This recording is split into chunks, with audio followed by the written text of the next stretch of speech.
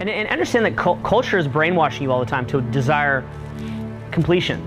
And this could be a 10-hour seminar on this one topic, how society brainwashes you to think that there will be completion. Yeah, it's like, there's no one trying to control you, but just the way that society works out, again, it's trying to be like, like the classic example that you'll hear like in Zen or stuff like that is, you finish kindergarten, you go to grade school, finish grade school, go to junior high, finish junior high, go to high school, theoretically go to college, get a job, get promoted, retire, and then the end is you die. And yeah, there is no completion, because you have to understand in the world, sort of like a simple way of putting it, very simple, overly simple.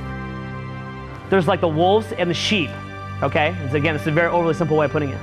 And the sheep, again, in one way of looking at it among a million different ways you could, are the people who think there's going to be completion.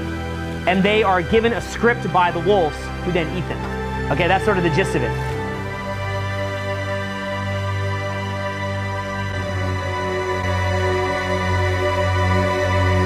The reason why, there's many different reasons why we all want to be told what to do.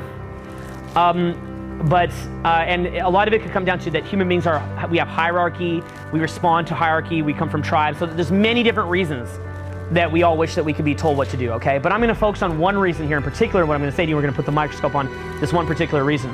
The reason why I think that we all wish that we could be told what to do is because we're all tired and we're all scared. Okay, I'm going to say it again, we're all tired and we're all scared. Only dream I ever have. The stars of the sun. Every time I shut my eyes, it's always the same.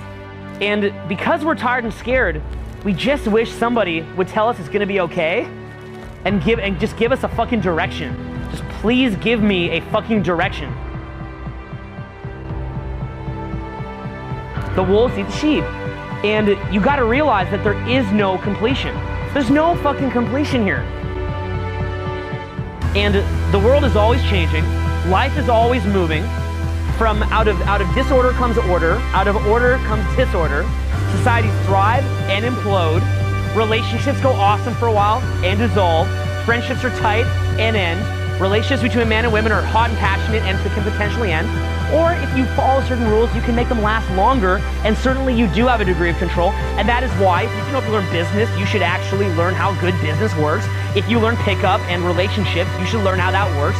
And you can definitely stretch things out and create a robust structure, not a fragile structure that's always falling apart. When you're in a state of mind where you have complete self-trust to respond to any situation, or to make decisions, to be a decision maker in the face of vagueness and ambiguity, to be a wolf, that is a higher level of consciousness. That's like a different vibrational frequency, as New Agey people will call it. You're more awake. And the reward is the state of mind and the person who you become. Realize that the wolves of the world simply embrace the ambiguity. Be the wolf, not the sheep.